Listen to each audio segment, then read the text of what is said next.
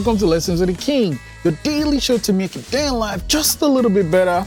Today's lesson 1103, define my team's culture. So, when I gather a team for whatever project, I have to make sure everyone understands why we are there, and when we are there, how we behave around each other. Show this hierarchy, you have to respect people that are doing this or people that might have more experience. But I always form a bond where everyone can reach out to everyone. And, it's not like, oh, you're in this department, so I can't touch this thing. Of course, you have to not be a jerk. I try to make sure I don't hire jerks and assholes when I'm working. And I build a culture where everyone is there to contribute and learn.